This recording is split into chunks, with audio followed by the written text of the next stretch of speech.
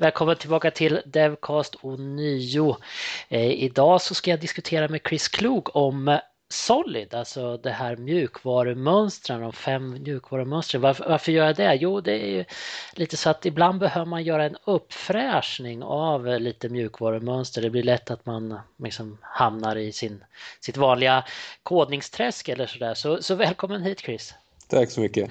Och egentligen är ju upprinnelsen till det här att du hade en presentation på TechEd i Europa för ett par veckor sedan, va? Precis, och faktiskt TechEd USA i våras också. Ja, till och med det. Så min fråga där, alltså Solid har ju ändå, vi har ju pratat om det i många år egentligen. Var intresset stort för din föreläsning på de här konferenserna? Jag måste känna att intresset var ofantligt mycket större än vad jag trodde att det skulle vara. Jag hade förväntat mig att det skulle vara ganska svalt intresse, men det var faktiskt min mest besökta session. Så jag hade nästan 600 man tror jag som kom och tittade på den i USA och mellan 300 och 400 i Europa. Så att det var en välfylld lokal. Och varför tror du det är så? För att du håller ju med mig att det här har vi ju pratat om i många år egentligen. Borde man inte kunna det här nu? Ja och nej. Jo, vi har pratat om det i många år, absolut. Men ska jag vara helt ärlig så känns det som att .NET-utvecklare har kanske missat det här lite grann mer än andra grupper. Jag tror att Java-utvecklare till exempel har ett mycket större fokus på patterns och sådana saker som solid-principerna och liknande. Och jag tror att .NET-utvecklare har varit mer fokuserade på att knacka och skriva kod än att titta på vilka patterns vi kan använda och hur man ska utveckla kod för att det ska vara så effektivt som möjligt. Det har ju varit lite så att ibland har vi fått bitit i svansen att det är, eller inte i svansen, vart biter man sig när det är för enkelt? Ja, lite grann är det så att Microsoft mjukvara tenderar att göra saker väldigt lätt. Visual Studio hjälper till och man kommer igång väldigt, väldigt snabbt. Men det gör ju lätt att man missar kanske några fundamentala saker som man bör ha i åtanke när man börjar. Så Chris, jag tänkte vi skulle ändå göra en uppfräschning för att jag måste erkänna så att jag kan ju jag tror att jag använder 4 av 5, men det är den här i mitten som jag aldrig kommer ihåg. Liskovs. Ja, precis. Så hur vill du göra? Ska vi gå igenom dem var för sig eller har vi har du någon bra inledning här varför vi ska kunna det här med Solid? Inledningen till varför man ska kunna det är helt enkelt att om man följer de 5 principerna man får genom Solid som faktiskt är provade och testade längs med tiden, att de är bra, det är bra principer, så kommer vi få bättre kod. Vi kommer få kod som är mer, ursäkta uttrycket, solid än den man skriver normalt, i form av att det är lättare att göra förändringar i systemet, saker trillar inte sönder hela tiden, man orsakar inte buggar på samma vis som man kanske gör vid andra situationer om man inte följer de här reglerna. Så att det blir helt enkelt bara bättre kod. När vi pratar om mönster så finns det ju hur många mönster som helst och det finns naturligtvis på olika nivåer och sånt. Men skulle du säga att egentligen det är de här 5 man behöver lära sig? Det finns inget annat mönster vid sidan av som är lika viktigt? Det finns många små mönster som löser små specifika utvecklingsproblem. Men jag tycker att Solid-principerna är mer 5 övergripande idéer kring principer mer än egentligen mönster kring hur vi ska bygga kod. Sen inuti de principerna kan vi sen applicera andra mönster för att kunna tillgodose Solid-principerna. Men jag anser att Solid är väl kanske bland det viktigaste man kan börja med innan man börjar med någonting annat. Intressant. Så ja, det är väl bara liksom bita tag i det. Det är 5 mönster. Ja, Single Responsibility Principle är det första. precis. Vad, Det är ganska självförklarande. ja. Förutom kanske att det står för i princip att varje enhet man bygger, varje klass man bygger till exempel, ska ha ett ansvar, en responsibility. Det som är svårt med den principen tycker jag, det är att välja vad är ett ansvar. Ja, precis. Jag ställa den frågan. Vad är ett ansvar? Ja, ett ansvar är i princip ett krav, är väl definitionen. Vad är ett krav då? Det är faktiskt det som kommer från kunden. Vi vill kunna lagra informationen i en databas. Det kan vara ett krav. Och då ska vi bygga en klass som kan hantera att lagra saker i en databas. Men den ska till exempel inte sköta formatering av det som lagras där eller validering eller liknande saker, utan den har det ena ansvaret. Men för mig, för när jag hör kravet lagra i en databas så ingår också validering och formatering, tycker jag, i ett kundkrav. Precis, men de sakerna kan förändras individuellt. Så i princip är ett krav någon form av funktionalitet som kan förändras på något vis. Och den idén med single responsibility är att man ska aldrig bygga en klass som där man kan påverkas av mer än ett krav. Så idén med att spara i en databas, ja, om jag vill byta från SQL till Oracle eller vice versa, så är det en förändring och då ska min klass aldrig kunna påverkas av någonting annat än det. Om jag däremot vill ändra valideringen, ja, då bör det ligga i en egen klass som bara påverkas om valideringsförutsättningarna förändras och så vidare. Ska vi försöka också hitta, för varje sån här mönster, ska vi försöka hitta någon missbruk av mönstret? Jag tänker på här kan det inte bli att det är väldigt mycket klasser, att klasser liksom bara är en rad kod och såna här saker? Jo, och det är ju den svåra delen. Jag tycker definitivt att man kan bryta ner det alldeles för långt. Och single responsibility innebär inte att min klass ska ha en funktion eller en metod och det är allt. Utan det kan vara större, och jag är väldigt pragmatisk när det kommer till mina solid-principer och min kod. Och jag tycker att vi behöver kanske inte bryta ner det i minsta tänkbara gemensamma nämnare och göra klasserna jättesmå, utan hellre kanske börja lite mindre single responsibility och kanske ta in lite för mycket och sen bryta sönder det vid ett senare tillfälle. För det är som du säger, att det blir väldigt lätt väldigt många små klasser. Och det jag också funderar på, liksom, med klasser har vi ju ofta problem med subklassning och sånt där, men det kanske kommer i några av de andra principerna hur man använder klasser och Precis. så. Okej, så den förstår jag också faktiskt rätt så enkelt. Men nu blir det lite svårare, den andra principen, open closed principle. Den är inte svår, om man ska vara helt ärlig. Den är egentligen väldigt enkel om man gör en paraphrasing av vad det innebär. Open closed innebär helt enkelt open for extension och closed for modification. Och idén är i princip, lite snabbt översatt, när en klass är klar så är den klar och vi ändrar aldrig i den igen. Jaha, även om det buggar i den?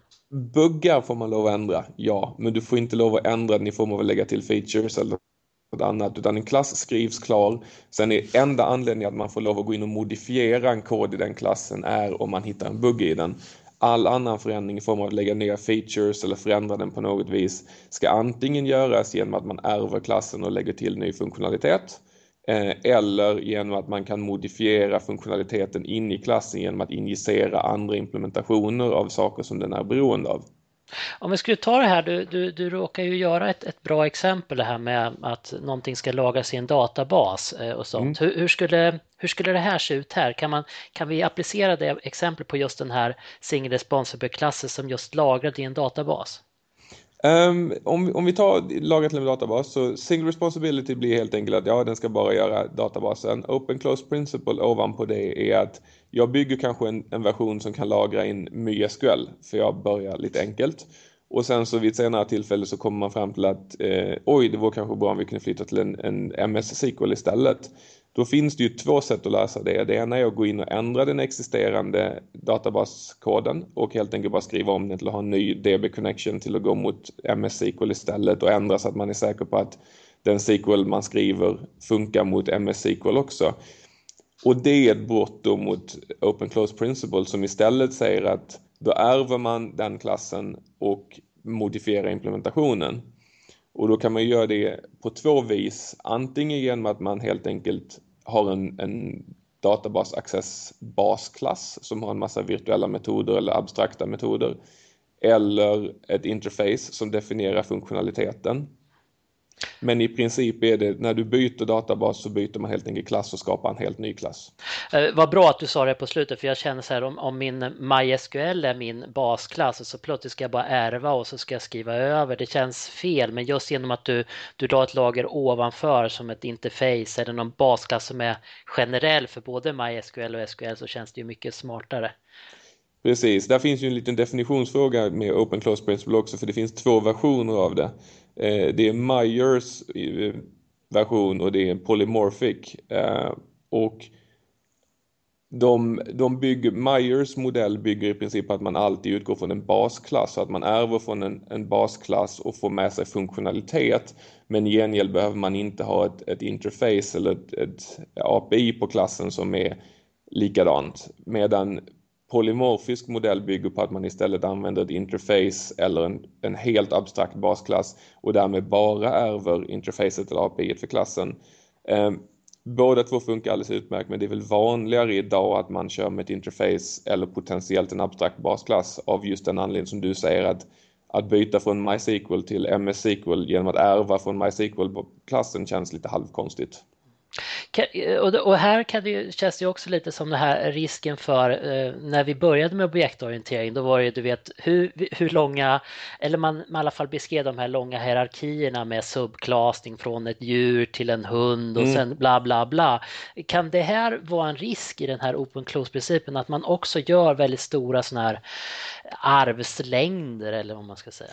Det kan det bli, fast i de flesta fall, i och med att varje objekt är så väldigt litet, för det har man redan bestämt i single responsibility, att man har bara en responsibility, så blir det nog snarare att man ärver, man har en basklass, sen ärver man den, men sen så är det nog sannolikt att man inte ärver den ärvda klassen en gång till, utan man helt enkelt skaffar en systerklass, så att säga, att man ärver från basklassen en gång till. Så man hamnar nog med en väldigt bred arvshierarki istället för en väldigt djup. Och jag antar att du tycker inte om man har en djup arvshierarki. Jag har ingenting emot det, men jag tycker att det är någonting som kanske uppstår när man försöker replikera den verkliga världen i kod. Lite mer domain-driven design-stuk. Och det funkar lite halvilla med open close generellt, för att det är svårt att bygga domain-driven design i många fall som solid-principerna. Och därför så tror jag att lite grann den här grejen att ärva saker och försöka återskapa verkligheten i kod funkar inte, eftersom vi vill bryta ner saker lite mer granulärt med solid-principerna. Så bara så här också, om man skulle tänka sig, till exempel, säg att jag har min lösning som har både kunder och användare. Tycker du att jag ska från början tänka att jag ska ha en personklass och sen ska de ärva från den för att liksom implementera kund respektive användare, om det är två olika typer? Det är fullt möjligt. Det beror lite grann på situation. Alla de här sakerna blir väldigt kontextuella beroende på vad man har för förutsättningar. Om det finns saker som man kan ärva gemensamt från en grundklass med funktionalitet som känns lämpligt, så är det klart värt att göra det. Dock så ser jag ofta att man hamnar i en situation där även om en kund och en anställd till exempel är två människor i verkligheten, så tenderar de att ha olika funktionalitet och olika utseende även om de är människor, så att säga. Och jag ser även att en kund kan representeras av många olika klasser egentligen med olika utseende. Så om man tar lite inspiration från domain-driven design och bounded context där, och helt enkelt säger att skapa små specifika objekt som passar väl för det kontext man jobbar med, så även där slutar det ofta med att det här arvshierarkin med att börja med någon generisk basklass och sen lägga till någonting ovanpå kanske inte är lika användbart i min värld. Används den här, bara sista fråga för open close, används den här principen just också för att dela på kod, att det handlar om att inte duplicera kod någonstans? Det handlar mest om att inte gå in och pilla i gamla, alltså inte orsaka regressionsproblem. Det handlar om att så fort koden är klar så ska vi inte ändra i den, eftersom vi potentiellt kan introducera buggar i någonting som har funkat tidigare.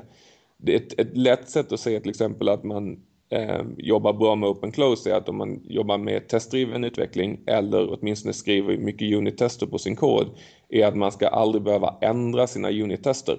Utan när testerna väl är skrivna och klassen är avklarad, så ska man aldrig gå in och ändra i den på ett sånt vis så att man behöver skriva om sina tester, eftersom då har man ändrat förutsättningarna för klassen.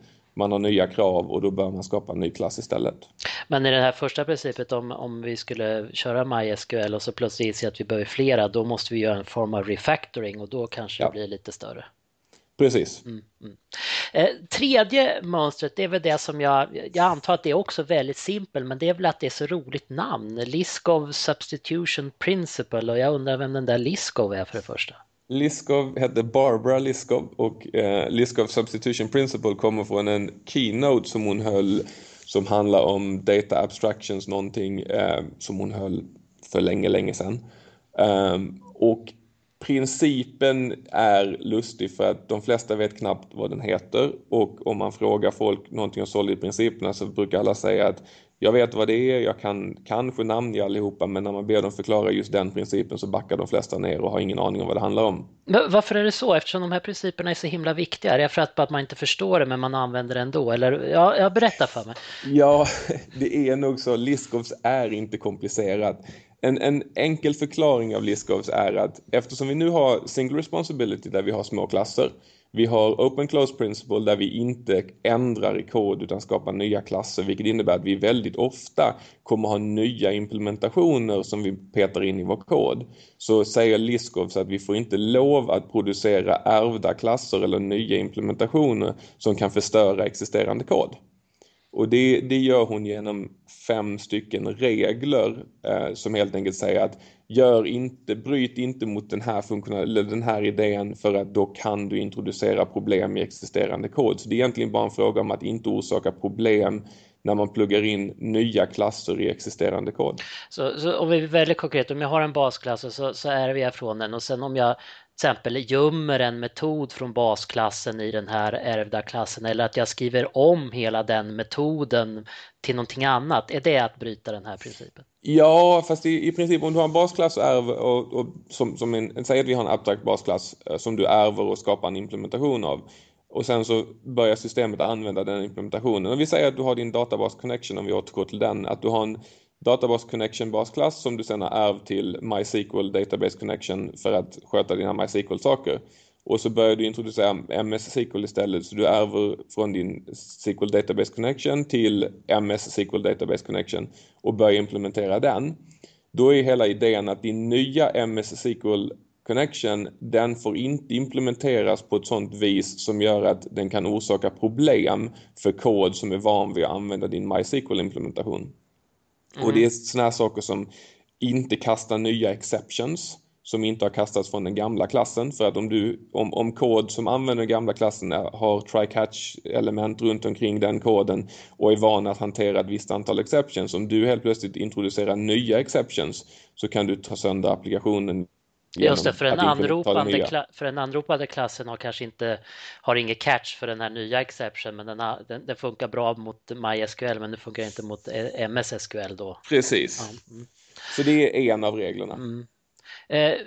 Okej, så att det inte bryta. Så det handlar inte bara om liksom, om man säger rent kodgrejer, utan det är lite mer hur kontraktet är mellan klassen och den anropande klassen, vad den förväntar sig. Precis. Och så. Är de här andra, du sa att det var 5 delar, är de komplexa? Är det någonting vi ska... Det är inte jättekomplext, nu ska jag se om jag kan komma ihåg allihopa. Vad skönt att inte du kommer ihåg det. Precis, några av dem är ganska självklara, men man har något som heter covariance och contravariance of method arguments and return values.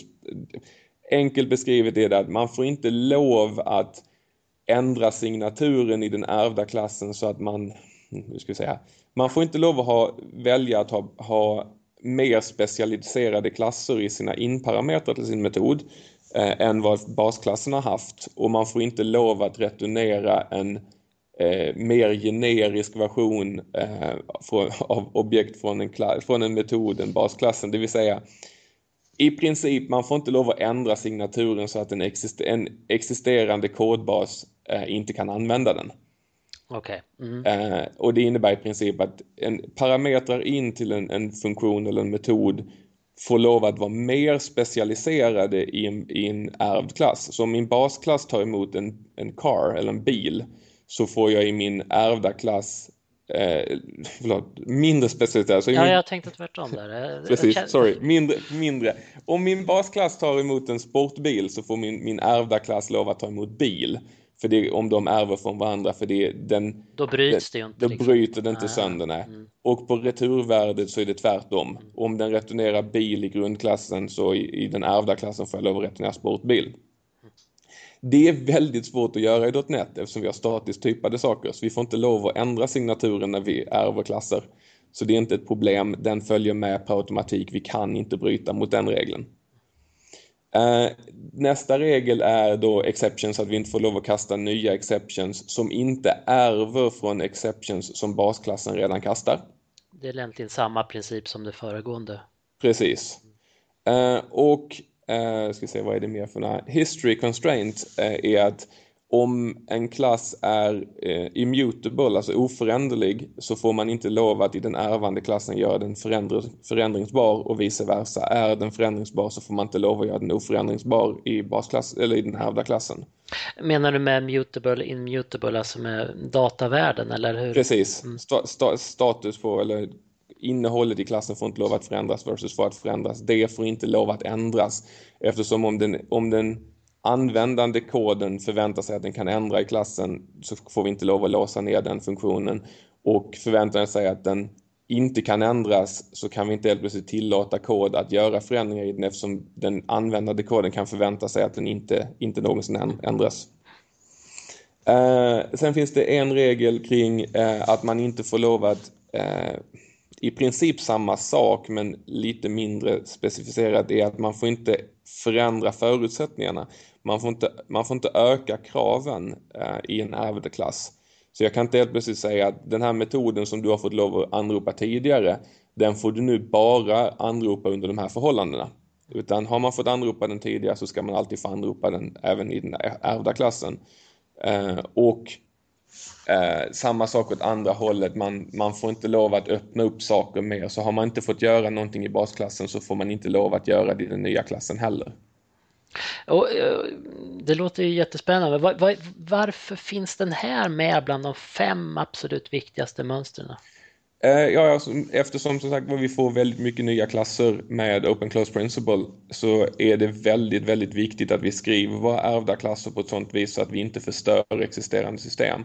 För om vi hela tiden introducerade nya klasser och de hela tiden hade ny implementation och kastade nya exceptions eller gjorde förändringar, så skulle existerande kod trilla sönder och vi skulle introducera en massa nya problem. Nu ramlar poletten ner. Men det känns ju till och med bra att den är på 3:e plats. Den är inte liksom bara gömt sig där i mitten för att den ska ingen ska komma ihåg den, utan det följer rätt klart på de 2 föregående mönstren. Precis, det är faktiskt ganska viktigt vilken ordning man kör dem, för att varje princip bygger på föregående princip. Så att vi kan inte ha Open Close Principle utan att köra Single Responsibility, för att det skulle inte gå, eftersom vi hela tiden skulle skapa nya klasser för väldigt, väldigt många olika anledningar. Och vi kan inte direkt, eller har inget behov av Liskovs egentligen, om inte vi kör Open Close och skapar nya klasser kontinuerligt.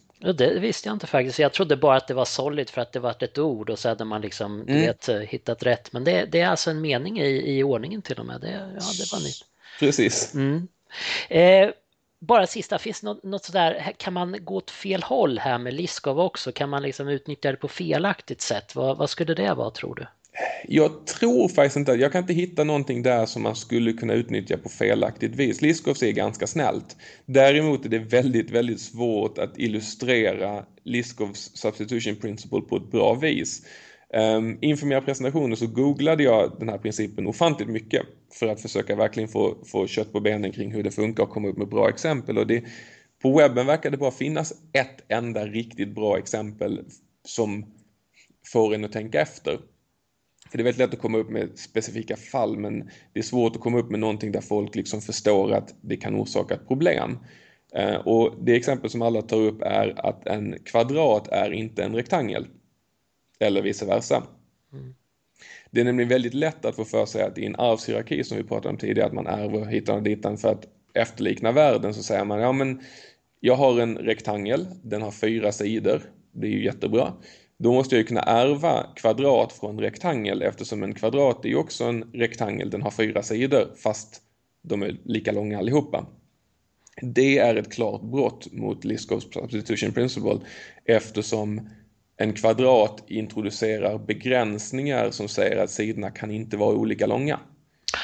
Nu förstod jag. Okej. Ja, ja. Och det, precis, och det är ett jättebra exempel, det är bara väldigt tråkigt att det är det enda som finns.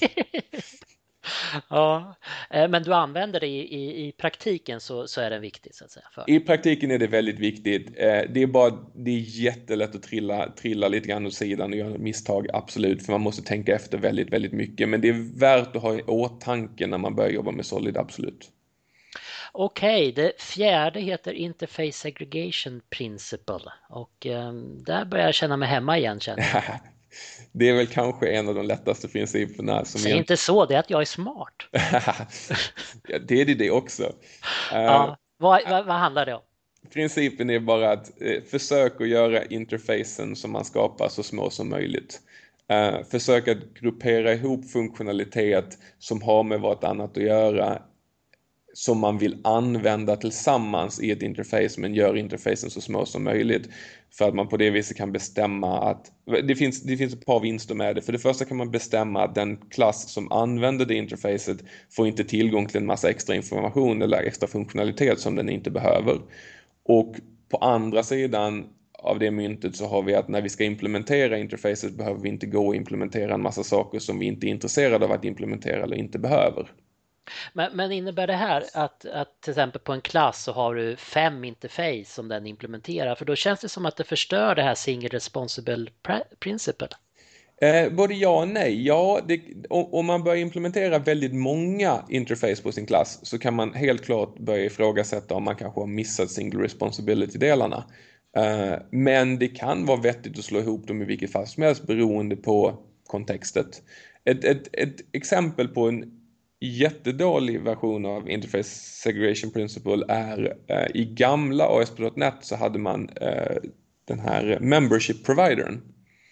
Den är ett typiskt exempel på en dålig sån implementation eftersom Membership Providern krävde att man inte bara kunde autentisera en användare, vilket var det de flesta ville göra med den Membership Providern, utan man var helt plötsligt tvungen till att implementera användaruppgiftsuppdateringar och lösenordskomplexitetsparametrar och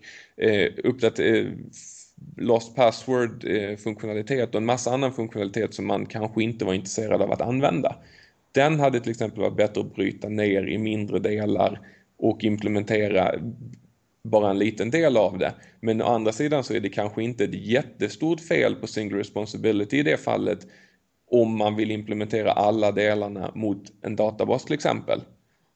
För att det handlar ändå om användarhantering mot en databas, så att det är inte ett jättebrott, men samtidigt så blev det att man fick kasta en massa not implemented exceptions istället överallt eftersom man bara var intresserad av kanske en eller två av metoderna.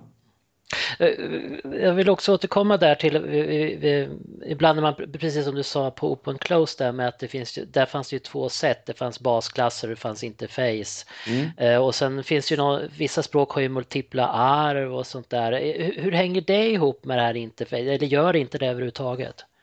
Det gör det, i .NET-världen gör det ju inte riktigt det eftersom vi inte har multipla arv utan vi har bara, vill vi ha den här nedbrutna interface-delen så måste vi köra interfaces. Vi kan inte köra arv från flertal abstrakta basklasser. Så egentligen så är det bara interface som kommer funka i den här världen. Och hur gör du där själv? Liksom, till exempel om du har en personklass igen, gör du ett interface på personklasser för att i-validate eller sådär? Liksom, är det på den nivån du? Det beror lite grann på vad jag vill göra för någonting. I de flesta fall så kommer jag inte ha min personklass till att ha någonting som har med valideringen att göra överhuvudtaget. Utan jag kommer istället flytta ut valideringen i en separat klass. Eftersom att validera sig själv har inte med personklassen att göra. Nej. Och det där är ganska intressant att du säger, för de flesta, eller väldigt många jag pratar med, och jag själv inkluderad, har hört den här historien att när man bygger objektorienterade saker så substantiv är klasser, verb är funktioner och metoder på de klasserna och adjektiv är egenskaper eller properties på de klasserna.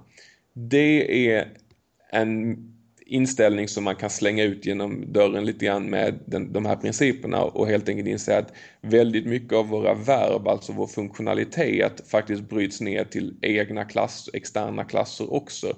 Och validering till exempel i det här fallet, istället för att låta personklassen validera sig själv, så skulle man skapa en person validator eller personvalideringsklass som skötte den logiken, för att annars finns möjligheten att vi bryter mot single responsibility i form av att vi har ett krav att en personklass ska innehålla en viss mängd information, och sen så kan det förändras med mängden information som ska förändras, men helt plötsligt så introducerar vi en annan responsibility som är valideringskravet, och det bör vara en separat klass. Du har helt rätt, jag märkte när jag sa det faktiskt att jag bröt mot den första regeln där. Men jag försökte bara hitta ett exempel på vad du använder interface till, mer än att man implementerar interface som Microsoft har gjort. Jag implementerar interface i princip överallt i hela vårt system. Så du börjar med interface egentligen framför klasser? Jag gör allt. Jag är mycket stor förespråkare för interface framför basklasser. Och sen så väljer jag att alltid introducera ett interface för allting som jag vet någonsin kan bytas ut. Någonting som jag behöver kunna mocka för mina tester, eller någonting där databaser som kan förändras, eller webbservice-grejer. Det kommer lite grann till den sista principen på Solid-principerna med dependency inversion, att all form av dependency man tar på någonting vill jag ha ett interface framför så att jag kan byta ut det. Innan det då, finns det någonting här att det liksom blir någon form av interface liksom hur mycket interfaces som helst, och det blir jobbigt att hålla ordning på det och allt möjligt sånt där? Eller? Jag tycker definitivt att det finns en tendens till att man kanske slänger in lite för många interface. Jag försöker vara ganska... Nu sa du att du gjorde interface på allt, och nu säger du att du precis. Jag försöker göra det på allting som jag vet kan bytas ut. Men jag vet till exempel att det finns en del människor som, om man använder MVVM och bygger samhällsapplikationer, att de skapar interface kring sina Vue-modeller till exempel. För att kunna abstrahera bort dem och så vidare. Och jag ser ingen större vinst i att ha ett interface i det fallet, för jag kommer aldrig byta ut min Vue-modell på samma vis som jag kommer byta ut en annan dependency.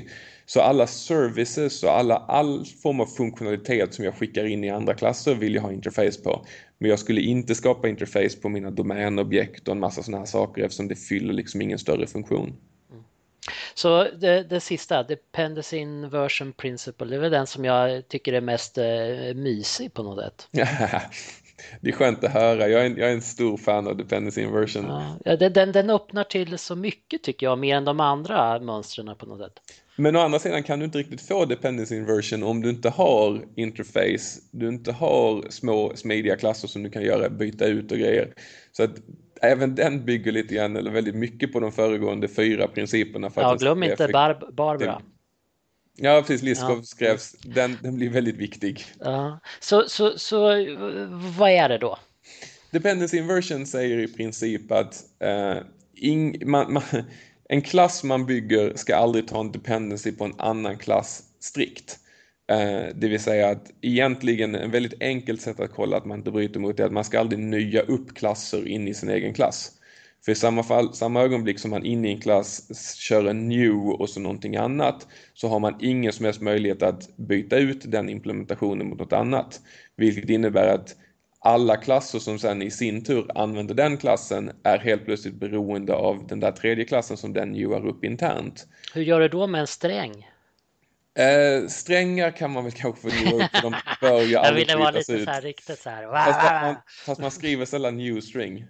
Nej, men du förstår vad jag menar. Alltså, vissa grundobjekt kan man väl antagligen... Precis. Små simpla objekt kan man nya upp, men å andra sidan sådana här saker som allt annat, om vi tar till den här personvalidatorn till exempel, så den här klassen som ska validera min person kommer inte att nya upp en personvalidator och sen be den att verifiera min personklass, utan den kommer i sin tur att be om att få personvalidatorn någon annanstans ifrån. Och sen så gör man all sån konfiguration vid applikationsstart eller något liknande, eller på något annat vis. Man kan göra det med factory pattern, att man helt enkelt använder en factory-klass vars enda uppgift är att skapa typer eller skapa instanser. För genom att göra det via en tredjepartsklass eller att få det injectat i konstruktorn eller via properties och liknande gör att det går att byta ut implementationen senare. Här brukar man ju blanda ihop dependency inversion och dependency injection. Det är ju väldigt lätt att göra det, det blir väldigt lika. Vad är skillnaden mellan de två sakerna? För det första låter det som att du har tittat på min presentation från Teched. Nej, jag tittar i Wikipedia. Ja, för det var nämligen precis det. Det där är en av de första sakerna jag säger angående dependency inversion versus dependency injection. Det är två helt olika saker. Dependency inversion är principen kring att man inte tar en dependency på klasser utan man helt enkelt ser till att min klass behöver någonting, men istället för att skapa upp den själv så får man den från någon annan person som skapar den åt mig. Dependency injection är någonting som man kan använda för att åstadkomma dependency inversion. Det vill säga att man sätter upp någon form av möjlighet att skicka in klasserna i den andra. De dependency man har skickas in i konstruktorn eller via properties från den klass som använder klassen. Så den är lite mer konkret dependency injection egentligen, det är sättet att göra det här på. Precis, och den brukar oftast kopplas ihop med en IOC-container eller inversion of control container som hjälper en med de delarna. Kan man göra på något annat sätt? För ändå så känns det som att det är nästan 1-till-1 förhållande mellan dependency inversion och dependency injection. Eller kan man använda dependency inversion i något annat läge eller på något annat sätt? Ja, det kan man. Det finns ett par sätt. Det finns ett sätt som de flesta människor tycker väldigt illa om som heter service locator. Där man helt enkelt har en statisk service locator-klass på vilken man kan be om, kan jag få den här instansen eller kan jag få en instans av det här interfacet? Och sen så genererar den en instans åt den och returnerar den. Men det är väl som en factory pattern, eller? Ja, fast den är lite flexiblare än en factory pattern i form av att man kan själv bestämma alla typer av interface och alla typer av implementationer. Så den har i princip en get-metod och så ger man den interfacet och så returnerar den typen. En factory är mer specifik att returnera en instans av en specifik typ eller ett specifikt interface. Den är inte lika öppen kring att tillåta att man hämtar vad som helst. Och varför var det något som var dåligt? Jag känner mig service locator, den finns ju alltid med på något sätt. Ja, jag har ingenting emot den. Det folk säger, det finns nackdelar med den. Den största nackdelen är väl kanske att det är väldigt lätt att man sprider ut anrop till service locator runt omkring i sin kod, runt omkring i klassen, vilket gör att det är väldigt svårt att räkna ut vad den här klassen är beroende av. Vid dependency injection kan man alltid titta på en klass, titta på konstruktorn och så ser man okej, den behöver de här dependencyerna. Med en service locator så är det definierat inne i koden, potentiellt utspritt i hela klassen. Så det är väldigt svårt att räkna ut vad behöver jag sätta upp i min service locator innan jag kan börja använda den här klassen. Okay. Mm. Och sen är det väldigt många som säger man ger den här klassen tillåtelse att göra saker den inte får lov att göra eftersom den då kan hämta ut precis vad som helst. Och då undrar jag i de flesta fall när folk säger det, vem det är som gör det här. För att normalt i min kod så är det jag som skriver koden. Vilket innebär att det är i så fall jag som gör fel i min kod. Det är inte min kod som magiskt kommer att hitta på att hämta ut någonting ur den där service locatorn och börja göra dumma saker. Speciellt om man också följer de andra principerna så att det inte är något som bryter om det skulle komma en subklass eller något sånt in istället. Nu svarade jag rätt på den där frågan. Var det något mer på dependency inversion som var liksom man kunde använda på ett annat sätt eller ett annat tänk? Ja, det andra då kanske lite mer strukturerade sättet än service locatorn som är väldigt löst typad. Det är liksom man kan be om vad som helst, det är att man använder en factory av något slag, att man helt enkelt har om man har en basklass till exempel kring det man vill ha, så kan den basklassen ha en statisk metod ur vilken man kan be om att få hämta instanser.